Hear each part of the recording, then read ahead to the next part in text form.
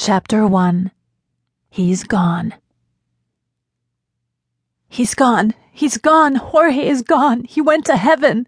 exclaimed the frantic caller "He's gone! He's gone! Jorge is gone! He went to heaven!" exclaimed the frantic caller late one Friday afternoon in March 2011. Suddenly, everything else faded away into a blur. I could not fully comprehend what I had just heard, yet somehow I knew what it meant. My heart suddenly gripped with the most excruciating and unspeakable pain, as though a knife had fiercely stabbed my heart.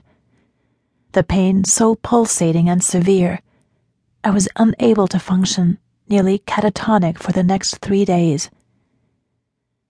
A week before, I was making final preparations for a surgical procedure I was to have at the hospital when I learned that my husband, George, and my son, Jorge, had experienced a disagreement over something. I was not fully aware of the nature of the disagreement, though I knew it was such that they were refusing to speak with one another. Immediately, I recognized that the disagreement between them was orchestrated by the master of division and destruction, Satan, the enemy of all mankind. I asked 2 of my closest friends and spiritual warriors to join me in a time of powerful prayer. I prayed, "I thank you, Heavenly Father, for the blood of your only Son, Jesus Christ, who has redeemed us and given us access to you. By the power of your Holy Spirit, I proclaim to darkness, demons, principalities, and dominions in the highest places, no more. You have no authority to disrupt my life or the life of my son Jorge and my family this way. We are sons and daughters of God Almighty, and the blood of Jesus covers us. I command you to back off. Back off. I say again, back off. You have no right. I say to you at this moment, release my family and my son. You cannot trespass on what has already been purchased by the blood of Christ Jesus. He paid the price for our freedom, and by virtue of what he did on the cross, gives us peace. I will not allow you to destroy and disrupt my family. I am a child of God, and I am in him, Jesus, and he, Jesus, is in me. You are not allowed to destroy my family. In the name of Jesus, I have authority over you, and I command you to stop all lies, divisions, and dissensions right now in my Lord Jesus Christ. You have no authority over our lives. Jorge belongs to God because of his covenant with me and is covered by the blood of Jesus. I command you to leave now."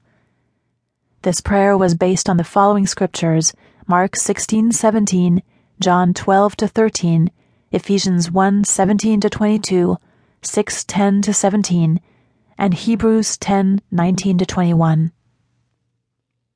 I knew in my spirit that this disagreement was the latest scheme of Satan to destroy our hopes and dreams, tear us down, divide us, and cause us pain. He, Satan, is a liar and deceiver, always finding ways to hurt us and blame the Lord in heaven for all the pain he has caused. 1 Peter 5:8. Later that evening, when I arrived home, I spoke with Jorge and asked him if he was going to come to the hospital and keep my husband company while I was in surgery. He told me he would see me at home when I returned from the hospital. He felt, after their disagreement, it would be better if he allowed some time to pass. Early the next morning, as I left for the hospital, I still hoped he would reconsider and come with me. He didn't. After my surgery, I kept my cell phone in hand, waiting for his call. Even in my delirium, I knew he wasn't there. Suddenly my phone rang. It was Jorge. He asked me how I was doing. I told him that I was in a lot of pain. He told me that he loved me with all his heart. I repeatedly told him how much I loved him. Later that night, he sent me a sweet text message that read, "Good night, Mama, I love you." As a new day was breaking, so did the excitement of going home. Jorge must have been excited too, because he called me many times that morning, asking me how I was feeling. With each phone call and text message we exchanged, we told each other how much we loved each other. Our excitement didn't last, however, because the doctor decided to keep me at the hospital for another day.